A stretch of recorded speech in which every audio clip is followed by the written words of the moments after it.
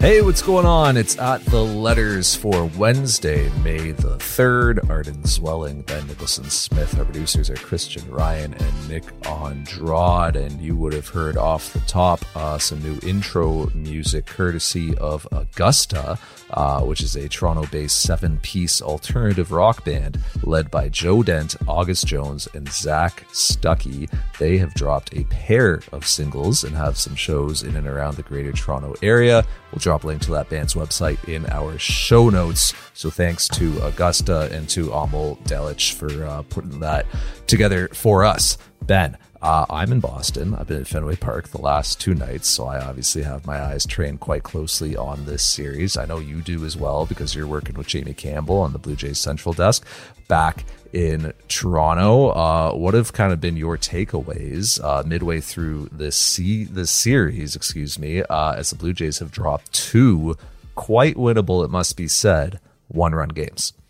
Well, there's a lot to get to with the bullpen, and I'm sure we'll get to that. I think that's a talking point, of course. The back of the rotation, Jose Barrios, Yusei Kikuchi, they did not look as good. Again, we can get into the details of why. It's also the longest losing streak that the Jays have had so far this season, where it's 3 games now after that. Another really tough loss against the Mariners here on Sunday, where the Jays go to extras. They lose 10-8. Cal Raleigh hits a couple homers off Anthony Bass and Zach Pop. It's been a really tough stretch for this team. Now, at the same time, I think they've been playing so well that they're entitled to a bad stretch. And they're right now, as we record this, 18-12. That's a .600 winning percentage. We expect that even the best teams in baseball are going to lose 60, 65 games in the course of the season. The Jays just lost 3 of theirs. It's never fun to watch. It's never fun for the team to experience that, or for John Schneider to have these moves backfire with the players not performing to their capabilities. But, it doesn't change the way I view this team. I'll put it that way.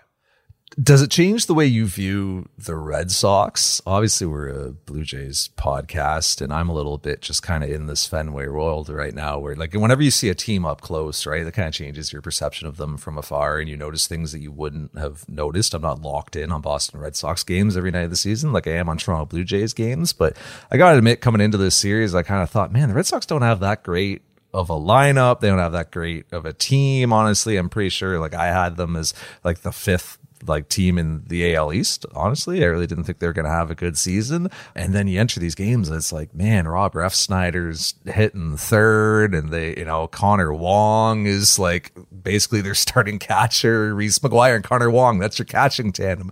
Imagine comparing that to Danny Jansen and Alejandro Kirk, right? But then I watched this Red Sox lineup up close and I'm like, man, some of these takes, some of this approach against, we've seen Jose Barrios and Yusei Kikuchi to this point early in the game, recognizing that Barrios doesn't have that changeup against left-handed hitters and laying off of it consistently. The Red Sox with all those lefties in the lineup and all of them executing a really good approach against him. Same thing with Kikuchi, recognizing early that he did not have that split change that he throws and that he's not landing his slider for strikes. So laying off of that and getting to Kikuchi's fastball and honestly hammering it a bunch. I just have been really impressed with the collective approach of these Red Sox hitters and how they've attacked Blue Jays pitching. They're better than I thought. I think that this is a team that can hit a little bit. Verdugo having a really nice year. Devers, obviously, we know what he can do. And Yoshida, too. The moment I saw Yoshida in the WBC, I thought, okay, this guy's legit. And he looks so good. What a great hitter with the power, with the contact ability.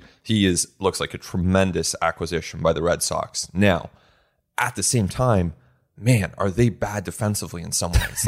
Up the middle, okay? Arden, up the middle. Reese McGuire, all right. Kike Hernandez, who just throws everything away, and Raimel Tapia playing center field. We've already seen, and not at the same time, but we've seen those guys play those positions at various points this season. And I know Jarren Duran can go get it. I know that there are going to be moments. Connor Wong may be a better defender than Reese McGuire in some ways. But still, Reese McGuire, Kike Hernandez, Raimel Tapia. That is not a strong defensive unit. And I think that there are some significant questions on the pitching staff as well, even as Chris Sale seems to kind of find some things. To me, this looks like a team that could stay on the edges of contention, that could finish third in the AL East at a time that the Yankees, you want to talk about, teams that are surprising us in the AL East, the Yankees, not nearly as good as we thought. The Yankees very vulnerable. So I could see the Red Sox finishing third. I don't think they're anywhere close to as good as the Blue Jays, but then again, they just beat them a couple times. So you got to give them a little credit.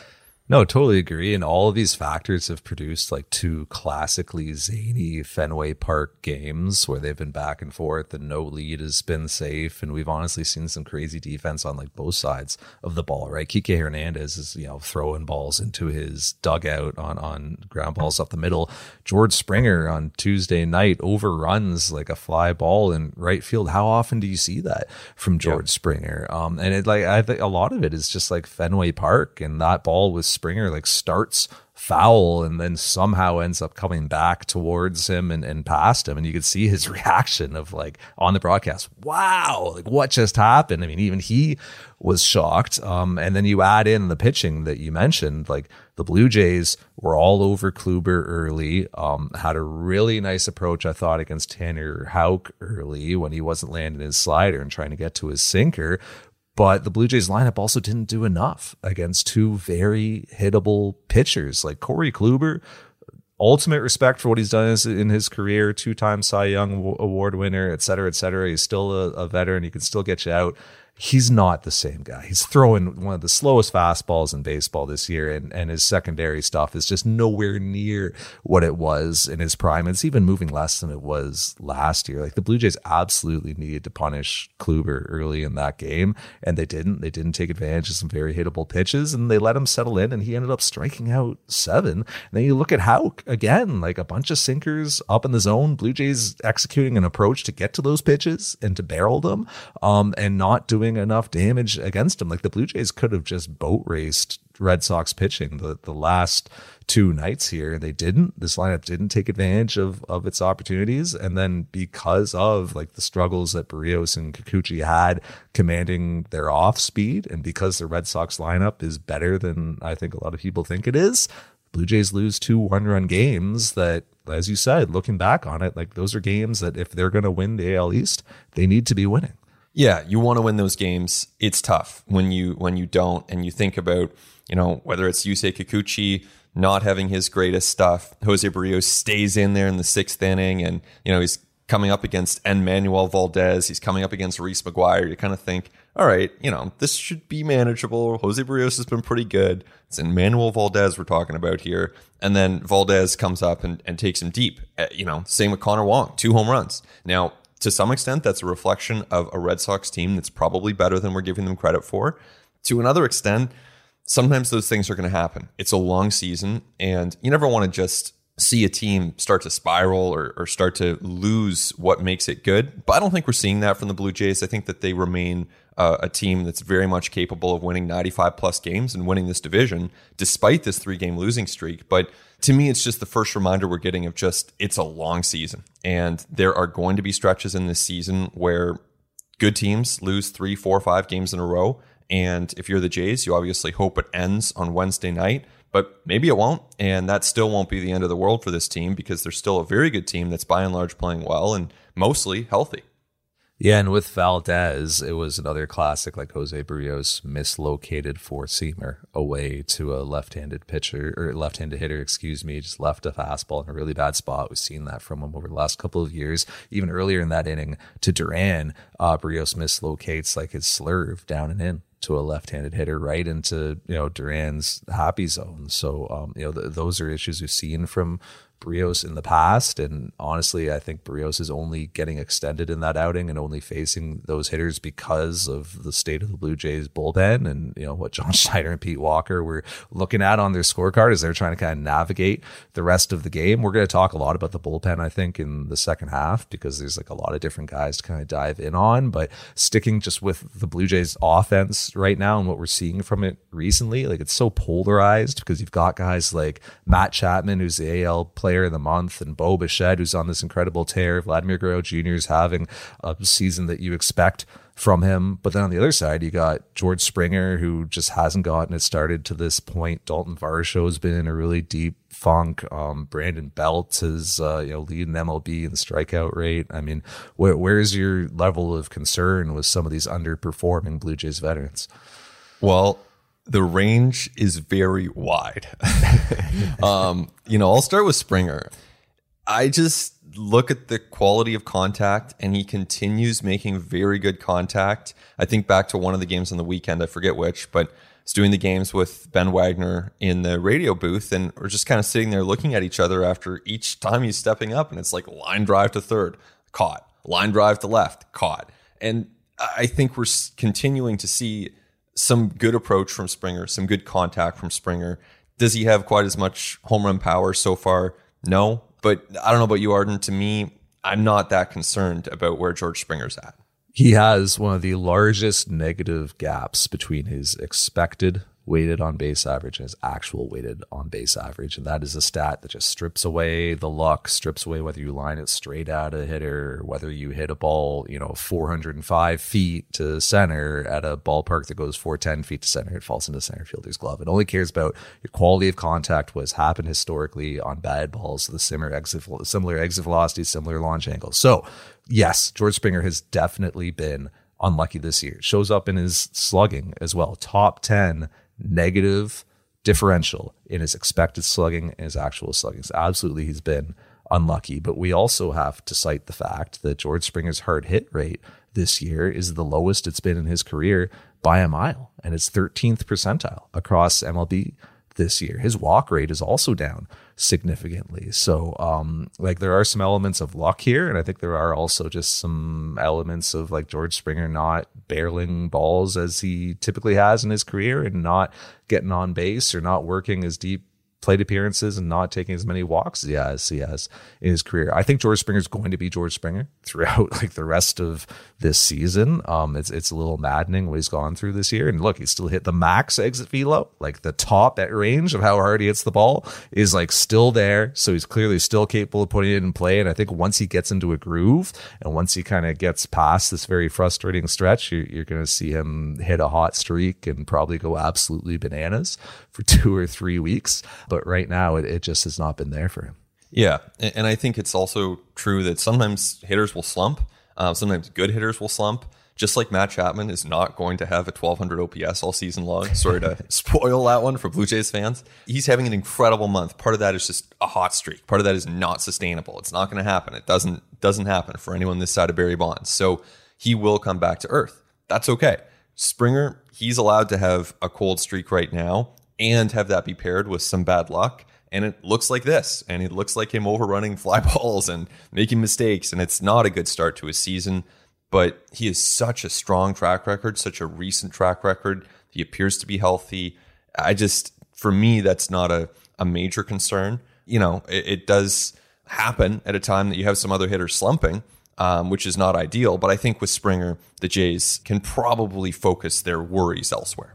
Yeah, I do not think we're seeing a new standard for George Springer. I think he's going to be much better for the rest of the year. I do wonder if we're seeing a new standard for Bo Bichette, or if we have to stop talking about Bo Bichette as just being on a hot streak and actually just being what he is right now. Because we're talking about since the beginning of September 2022, and this is always a little dangerous taking stats from, combining stats from two separate seasons, but since the beginning of September 2022, the guy's WRC plus trails only Aaron Judge and Mike Trout.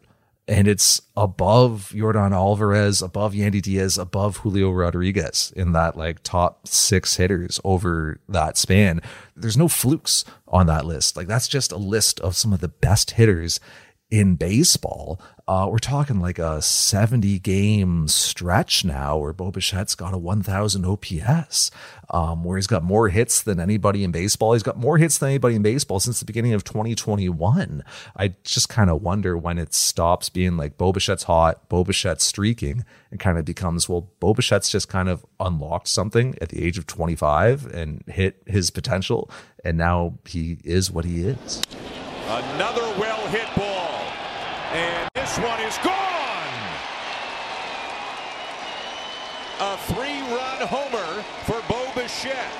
And the Blue Jays jump home. Yeah, and this is what a breakout, or he's already broken out, but this is what a step forward for Bo Bichette would look like, right? He would be hitting lasers everywhere. He would be striking out less, which he is, by the way, striking out a career low 14.4% entering play Tuesday. That is a significant reduction in strikeout rate. And again, hitters can get hot. When you're hot, you're striking out less. So we don't know that that will necessarily sustain itself, but it is one of the hardest things to fake, as is the quality of contact that Bo Bichette's been putting together. And he is consistently barreling balls. We saw the 460-foot home run on the weekend at Rogers Center that dented a wall in center field. Like, you don't fake that. You don't fluke your way into those things. So Bo Bichette has been hitting incredibly well. And I think that it wouldn't surprise me if this is a new level for Bo Bichette. Now, it wouldn't surprise me, and he's allowed to kind of come back to earth as well. But if he ends up hitting, I mean, I think, I forget where or when, maybe on ATL, we're talking about Bo Bichette going into the season, and it's like, this guy could win a batting title. Well, this is what it would look like if he's having a season where he would win a batting title. It's just line drives all over the place, locked in approach. And that's a huge reason that the Blue Jays have been able to win at a 600 clip so far this season.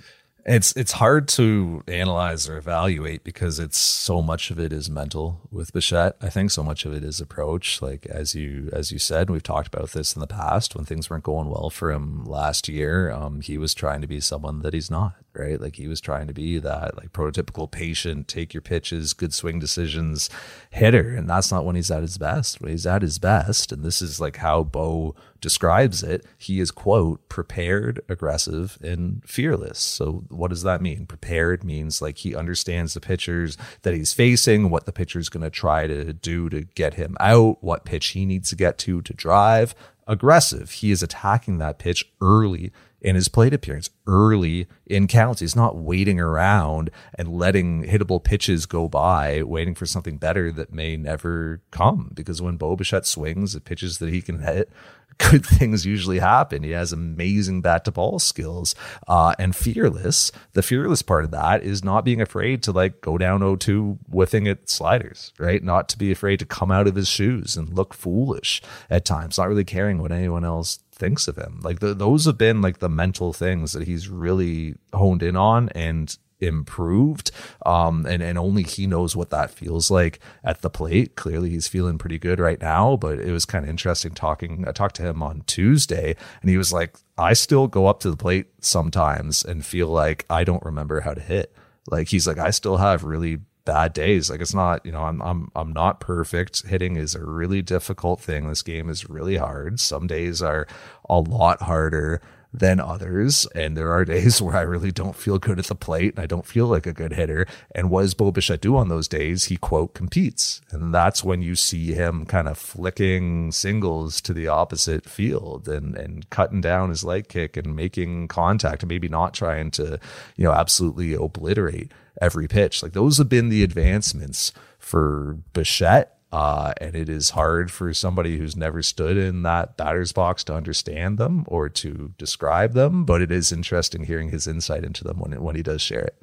For sure. It's adding up to a great start to the season for Bichette. I think if you can kind of take him and Vladdy and what they're doing right now and just roll that forward, you'd be thrilled. Vladdy also, off to a very, very good start. He's just quietly putting up those, 2-hit games. Like here's a double and a single. The next day, here's a double and a walk. You kind of look up every couple days at the scoreboard, see his slash line. It's like, OBP around 400, slugging around 500, batting average around 300. Like that's kind of who Vlad Jr. is. So, to have those two guys hitting second and third in the order, or, in the one day when Springer was off, they're hitting 1-2, and it's kind of like, that's a nice look. They're just driving this thing forward, and that's what they're supposed to do. They're core players in this team, and you can see exactly why that is. Yeah, they're young superstars in this game. They're generational talents, and very importantly, they have been so consistent this year to the point where we forget about these incredible things that they are doing. It's both sides of the ball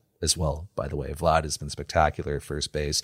Bo Bichette hasn't made an error at shortstop since the first week of the season. it's way too early to look, to be counting errors or like looking even at advanced defensive statistics, honestly. But for what it's worth, admitting that it's not worth a ton, like outs above average, DRS, UZR, all those have Bo is right around league average this year. And the eye test supports the fact as well that he is playing a much better shortstop right now. Yeah, and and we shouted out Bo last week, and I'm glad you mentioned that again. But I'm also glad you mentioned Vladdy, because I haven't actually even really considered his defense this year, and I'm kind of considering it now for the first time. And it's like, yeah, it's been flawless. Like I can't remember really that many even mistakes. I'm searching my mind now. Like he's been so good. His decisions are better than they were a couple years ago. He seems to have gotten so good at whatever it is, running down the line for a pop-up, knowing when to break towards second base on a ground ball, and he's scooping them out of the dirt too. So Vladdy's been very good at first. And see how it works out. Here's a ground ball down to third and dug out at first by Vladdy doing the splits.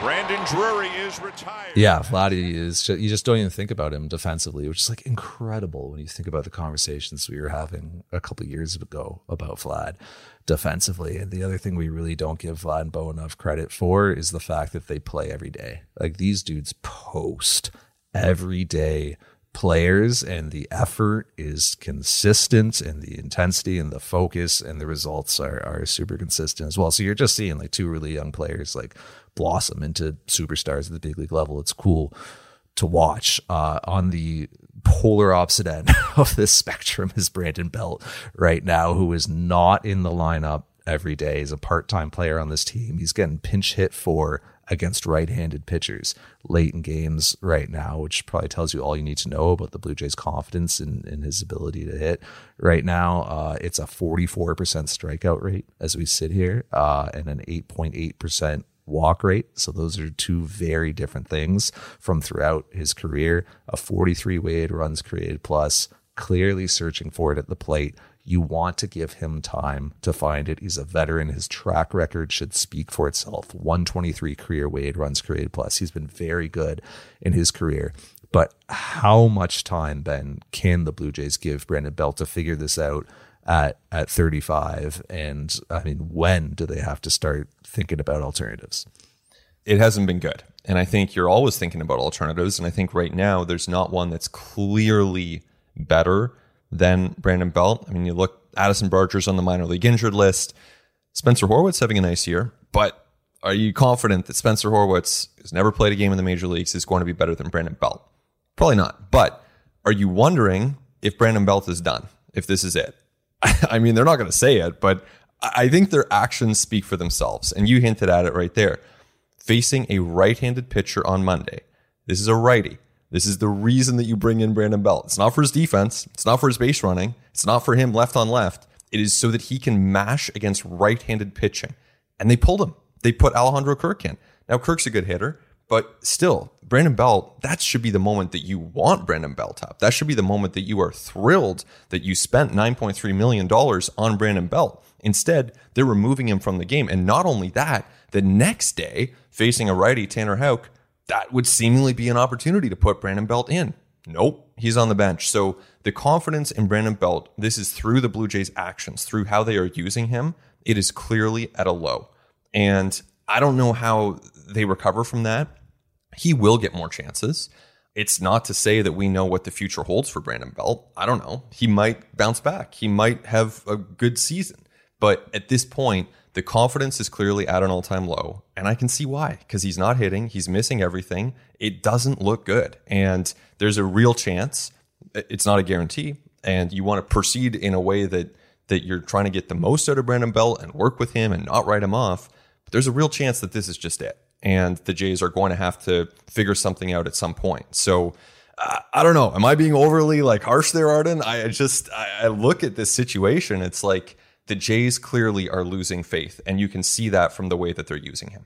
The one thing you can say is that pinch hit was against Chris Martin, who is famously an ATL favorite, by the way, but also famously a reverse splits guy. So the thing is, you brought in a righty to face him, though. So yeah. It's not like you're going to a lefty. Jeez, man. It's tough because if the Blue Jays aren't seeing that as a good matchup for Belt and they aren't seeing Houck as a good matchup for Belt, which speaks to why he isn't in the lineup there, well then how are they going to find good match? Like where is the good matchup? Because we know how the Blue Jays make these decisions when it comes to lineups, when it comes to pinch hitting. Like this is all devised, thought out, like well ahead of time, like lining up like several games in advance, like who is going to be a best matchup. And it's not just lefty versus righty or vice versa. It's, swing planes and pitch pass and all kinds of stuff that goes into these decisions. We know the Blue Jays think really deeply about this stuff. And yeah, if those aren't good matchups for Brandon Belt, it's hard to imagine the Blue Jays running into too many starting pitchers who are, or even relievers. But again, you want to give him time because the track record is so extensive and so strong. Like I know like Blue Jays fans obviously have not seen the best of Brandon Belt to this point, but I mean, you can pull up the Fangraphs page and there are like multiple 3 to 4 win seasons on there. I mean, as recently as, 2020, 2021, I mean, this guy had weighted runs created plus numbers like above 150. So we are, talking about a guy who was like more than 50% better than league average offensively not that long ago. So you want to give him time to try to tap back into that. But like as things stand right now, it's hard to find really positive indicators that this is going to get better anytime soon. Yeah, and the game changes quick. I mean, 2 years ago is recent. At the same time, 2 years ago, Alek Manoah was a minor league pitcher, So the game comes at you really quick, and it doesn't wait for anyone. And, Brandon Belt's had an awesome career. And again, maybe we'll be talking next week. He'll have hit 4 home runs and the whole narrative will have changed. And the Jays would welcome that. Anytime I've asked people with the Jays, they say they think better things are ahead. They appreciate the takes and some of the swing decisions that Brandon Belt is making. But sometimes actions speak louder than words. And I think the fact that he was not in those situations is pretty telling. One more thing I want to touch on when it comes to hitters before we take the break is just Dalton Varsho, who has been struggling substantially over the last several weeks. He entered Tuesday night's game hitting 122 with a 420 OPS over his last 21 games. He was 9 for 74. He had only 2 extra base hits over that 21 game span. Tuesday night, 2 extra base hits. He matches that total, a double and a homer. He made a very slight tweak mechanically. He eliminated the toe tap in his swing, went to a more traditional gather, talked to some Blue Jays coaches. They hope that'll kind of free up Varsho's athleticism at the plate. It's one game.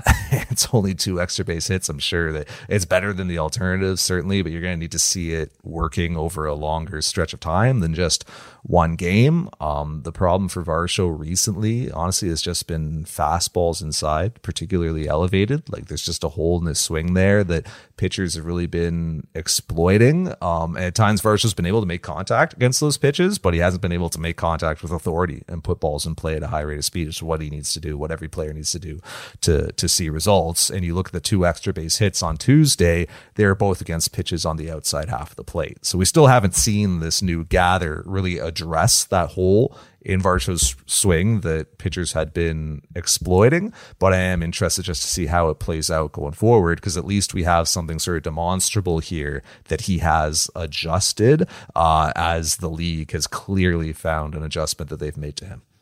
Pitchers are so ruthless, right? In today's game, the data that we have, like you look at Juan Soto, the way that pitchers approach him, and he does not swing at pitches that are on the low and in part of the strike zone. And so you can sneak strikes past him there. And until he does damage, that's going to contribute to his struggles. Low and in on Juan Soto. What did the Jays do against Rafael Devers? Yusei Kikuchi last night. Over and over, fastballs at the top of the zone. I'm sitting there thinking, oh, you're kind of playing with fire, but they kept going back to Devers and it worked. He flied out to center field a couple times.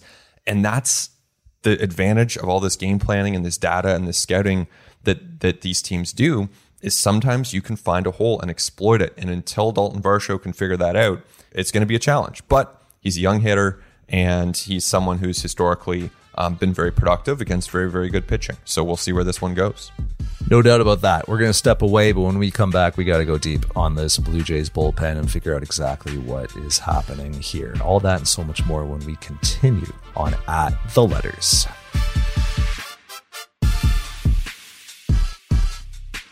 Listen to At the Letters ad-free on Amazon Music, included with Prime.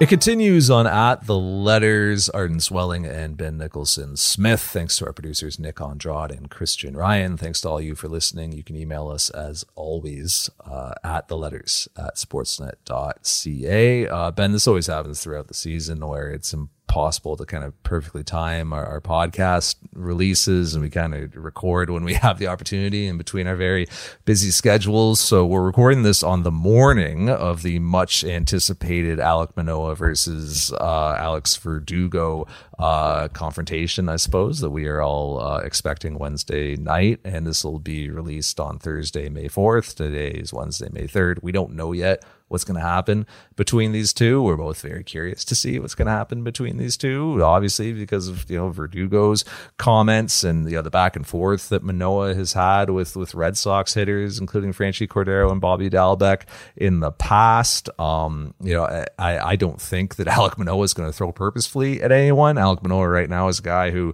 is trying to get his pitches in the zone, and is a guy who has already 4 of his 6 starts this year has 4 walks or more, and he had only 5 of those such outings in 2022. So this is a guy who's trying to find his command and trying to throw more strikes. He can't really be affording to give away free passes right now, but I am curious to see how it plays out. I went back and looked up that famous Verdugo homer off of Manoah in 2021, which actually came, or in 2022, excuse me, which actually came before the sort of back and forth with Cordero and Dalbec. The one where Verdugo stared into the Blue Jays dugout after the homer, and I looked up the old home to home time on that one, Ben. Verdugo took over 32 seconds rounding the bases after that homer. It was the slowest home run trot of Verdugo's career. It was the 13th slowest home run trot of the more than 5,000 homers hit across MLB in 2022. A 99th percentile or first percentile, whichever way you're looking at it, home run trot. I thought that was pretty interesting to see. And hey, that's the right of a player who hits a big home run. Right? You hit a big home run, you can celebrate it. Verdugo walks the Blue Jays off. He does a little dance. Hey, you earned it. You are able to hit a home run in front of your home fans. You can celebrate however you want, and the Blue Jays don't have to like it. Here's where I think Alex Verdugo is kind of hypocritical. And I think it's when he starts to look around and say, so-and-so doesn't play the game the right way. So-and-so doesn't, celebrate the right way. I don't know. If you're going to allow yourself to celebrate and to enjoy the game in a certain way, shouldn't other players have that same right? And to me, him trying to police Alek Manoah at a time that he's celebrating in the way that he wants to, just doesn't really add up. Yeah, we'll see what happens when these two match up here on Wednesday night. I'll say this, Alek Manoah is a really good young pitcher. Alex Verdugo, honestly, a really good hitter. So it's just going to be cool to see 2 really talented dudes going at it. We got to talk about this Blue Jays bullpen, because the Blue Jays are clearly kind of searching right now for how that pecking order is going to work, who they can trust in which situations. We mentioned Jose Barrios was extended in his outing because the Blue Jays are a little bit thin on a day they were trying to stay away from Eric Swanson and Jimmy Garcia. Maybe see the same thing with Yusei Kikuchi a little bit on Tuesday, on a day when I would assume Jordan Romano wasn't available. Not that the Blue Jays had a save to get, and Nate Pearson likely also wasn't available after throwing 2 innings on Monday. How do you kind of see some of this maneuvering and sliding pieces in the Blue Jays bullpen? How's it looking to you? Well, it's not looking great, and this is a pretty quick turn of events, because honestly, as recently as a few days ago, I thought this bullpen looked so good. I thought it looked like a strength of this team, and they go out and scuffle, and that's going to happen. I think we're starting to see some of the hierarchy within this bullpen changing, and we can get into some of the nuance of that, but I think broadly, we're seeing Nate Pearson on the rise. Clearly, that was out of necessity against the Red Sox on Monday, where they probably wouldn't have thrown him if it hadn't been for the fact that Jimmy Garcia and Trevor Richards did warm up that day, but Richards had thrown 29 pitches the day before. Jimmy Garcia wasn't available. So you go to Nate Pearson. He performs extremely well. And so he's obviously on the rise and someone that you could see in leverage again. And that is strike 3 called. finished him with a curveball as Pearson bounces back and puts up a good inning in his return. On the other side of that, Anthony Bass and Zach Pop, I think, are trending toward lower leverage. And Bass and Pop were the guys who allowed the home runs over the weekend to Cal Raleigh. And afterwards, John Schneider made a comment to the effect of, you know what? Cal Raleigh, to some extent, gets credit, but to some extent, our pitchers didn't execute. And that was pretty telling. That was an indication to me that John Schneider was not thrilled with what Pop and Bass did. And then the next time out, Zach Pop, a ground ball pitcher, leaves a sinker too high in the zone against Connor Wong, and Connor Wong hits it over the Green Monster. So that's not what you want to see from Zach Pop. Doesn't mean that he's not going to have really big innings for this team and get really good results for this team later in the season. But right now, Zach Pop has to be falling a little bit in the pecking order of bullpen usage for the Blue Jays. Yeah, and the rally homer was Pop pitching on a back-to-back, which has been something the Blue Jays have been trying to figure out. Is the stuff going to be as effective on back-to-backs as Zach Pop? Because we've seen a couple times now in spring training and in the regular season, pitching on a back-to-back, velo isn't quite the same, movement isn't quite the same. He's not quite as fine with his control and his command. And look, like, it's tough at the big league hit level. Like, these hitters are really, really good. When you're talking about guys like Wong and Raleigh, like, squaring up a Zach Pop sinker, like, I've seen this sinker up close. It is a beast of a pitch. When you're talking about like 96, 97, moving down in the zone, like, it is incredible, some of these pitches. When I see Nate Pearson throwing 100 with run, I'm like, how is anybody ever going to hit this? But as we've seen with Pop now, and even with like Anthony Bass, who's been hurt on fastballs quite a bit this year, you leave pitches in bad spots to big league hitters, they're prepared. They know what you throw. They know how your pitches move. They've adjusted their swings to that. They may have faced similar stuff to yours off of a trajectory machine or an eye pitch before the game. They're ready for that, and they can turn that stuff around. We've seen it even with Jimmy Garcia at times this year. It feels like every time he's left a four-seamer over the plate, he's got burned. And Jimmy Garcia is throwing as hard as he has in his career. So, like, big league hitters, especially in those late moments against relievers who have very narrow repertoires, and it really kind of cuts down what a hitter has to think about, big league hitters are really good. So if you aren't super fine, super exceptional with your command and your control, you can get hurt at this level. Yeah, and it doesn't mean that Zach Pop is going to allow home runs every time out. And I think that from what we've seen, he has the potential to be that Clay Holmes, that ground ball inducing, high leverage impact arm. Maybe that is a change in usage to some extent. Maybe that's a change in execution or preparation.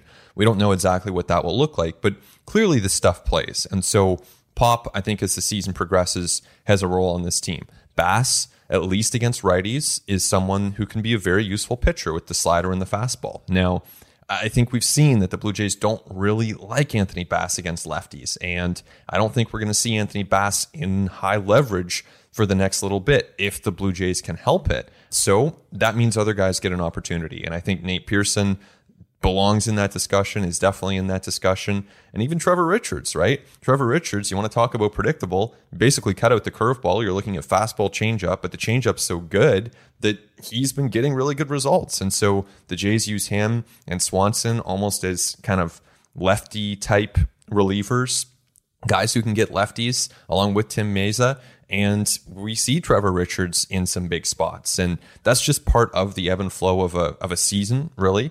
Nothing totally remarkable about it, except for the Blue Jays need to be making those decisions on the fly because the stakes are very high in those moments. Trevor Richards has a 53.5% whiff rate on his changeup this year, which is like absurd. This guy, that pitch is so good, and he is getting so much chase on it and so many whiffs outside the zone. But again, a guy who, when he leaves his fastball in a bad place, we see it get hammered, right? And he's a guy who's run into the home run a bit too often over the last couple of years. I think eliminating that breaking ball will help him have fewer of those results, because it just wasn't a particularly competitive pitch the way that he was throwing it. But like, as long as the changeup is this effective, he's going to have success. But when he has to go back to that fastball, it's, can that play against really good big league hitters?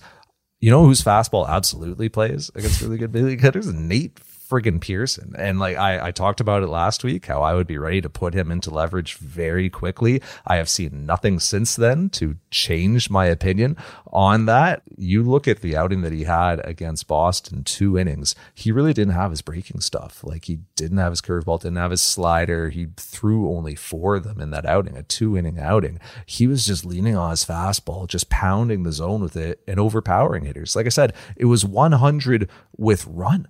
Like with life. We haven't seen that kind of life from Nate Pearson. And you ask him and he's like, yeah, I don't even know where that came from right now. I'm just throwing the hell out of the ball and it's doing what it's doing on its way to the plate. Hey, as long as that's working, I think the Blue Jays should be inserting him into more leverage right now. And I think the Blue Jays actually want Nate Pearson pitching frequently. Like they want him pitching regularly and just getting into that rhythm and that routine. I don't think they want him to have a ton of downtime in between outings because he's a guy who needs to pitch and just kind of needs to discover who he's going to be as a reliever in this new role on the mound. So I think you're going to see Nate Pearson frequently this year, and I think that the Blue Jays absolutely should up the leverage and test him with a bit more responsibility out of this bullpen, because as you mentioned, Anthony Bass, who entered the season as somebody who's supposed to be facing that leverage, isn't someone who's going to be trusted against it right now. Zach Pop, as you mentioned, it's fluctuating there, and you can't use Eric Swanson every day.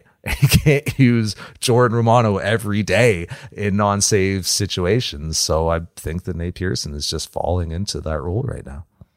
Yeah, Nate Pearson pitching really well in what we've seen from him so far. That's a great sign for the Blue Jays. They need leverage arms. They need velocity. And I think that now we're going to see more of Nate Pearson in high leverage. So it's a little more simple, too, than what it was in years past with Nate Pearson, where is he going to try to work through a lineup 3 times? Is he going to try to work through 4 pitches? There's a simplicity to it. I think that can be a really good thing for the Blue Jays and for Nate Pearson as they move ahead, where they know what his role is, and let's see if he can keep excelling the way he did against the Red Sox the other night. Yeah, put it this way, I don't think Nate Pearson's going back to AAA as long as he's pitching the way that he is right now, which does make things a little bit interesting going forward because, Adam Simber is on the mend from that rhomboid issue that he was down with. He's at the Blue Jays Player Development Complex in Dunedin, Florida, and actually threw a 23-pitch side session on Tuesday. Next step for him is going to be facing hitters and then likely a rehab assignment for probably just one outing. But look, we're talking a live BP in a 1-inning rehab assignment. I mean, you could knock those things off in the next 7 days. So he is nearing return, Simber is, and Mitch White has already begun a rehab assignment. He's pitched 2 outings on it, and he's still got 3 weeks of rehab eligibility. You get 30 days on a rehab assignment, and I would expect the Blue Jays to utilize just about all of those with Mitch White, unless there's like a pressing need in the majors. They're going to keep letting him get stretched out and kind of just build up his pitch count. I actually talked to Mitch the other day here in Boston, and he was saying, the pitch shapes are all good. Like feels good with his velo. He caught some pretty rough weather in the outing with AAA Buffalo on Tuesday in Worcester. So I probably wouldn't read too much into the results there, but the grades on the pitches have all been good so far. So it's interesting. You got 2 40-man pitchers, one of them out of options, and Mitch White, another guy who you're probably not going to option, and Adam Simber, who are nearing returns, and you got Nate Pearson establishing himself in the big leagues. These things do tend to take care of themselves, but there could be a little bit of a bullpen crunch upcoming, interestingly enough. Yeah, it is getting a little bit more interesting. And I think with Mitch White, like you said, you can slow play it. You can see if and when a need emerges. Chances are at some point in the next 30 days, someone is going to go down or they're going to need a spot starter. And then that becomes clear. Okay, it's time for Mitch White to come up. Certainly doesn't seem as though others at AAA have surpassed him in that depth chart. So Mitch White at some point probably gets that chance, but not a huge rush. I think you can let that play out. And then with Simber, like you said, he could be up a little quicker. And if he's ready, let's say it's a week from now, 10 days from now, maybe you do option Pop. I mean, that's one way that you could go. And that gets Simber back on. Obviously, there's a cap on the number of relievers or total pitchers that the Jays can have. So you're not going to have more than 8 relievers. It's going to be a tough decision one way or the other. But at this point, knowing what we know today, I would guess it's Simber for Pop. And of course, there's still time for that to change. The ebbs and flows of a big league bullpen, right? Because Zach Pop won literally the final job in the bullpen for opening day, and then pitched himself to a point where it was, oh, you can't option this guy. And now here we are, May 3rd, and we're like, yeah, maybe you do option him if you need a spot. So like that shows you how much things have changed just over 4 weeks, and how much things could change even by the time that we talk next week, Ben. Absolutely. Yeah. And I expect more changes to come, right? Maybe Pearson will have some struggles. Maybe Pearson's going to be pitching like this and he'll be in the All-Star game. Like, who knows where it's all going to go? There's a lot of time left. And the Jays do have the weapons. They do have the arms in that bullpen to have a very good bullpen, despite what we've seen the last 3 days. I still think you look at the strikeout rate, it is top 5 in baseball. That is not where it was the last couple of years. So I think the ingredients are there, and I think that this group is capable of more than what they've shown in the last few days. Yeah, Blue Jays haven't even had a rain out yet and a doubleheader where it's like, ooh, we got to call up another pitcher, maybe a spot starter. Geez, I probably shouldn't even speak that into existence at this point, Ben. I got to go cover a game. You got to talk about that game with Jamie. 2 more for the Blue Jays here in Boston against the Red Sox. Very interested to see how those go. And then it's on to Pittsburgh and Philadelphia as the Blue Jays wrap up a pretty extended road trip here. But that's going to be it for us. Want to thank our producers Nick Andrade and Christian Ryan. He's Ben Nicholson Smith. I'm Arden Zwelling. Thank you so much for listening. We'll talk to you next week on At The Letters.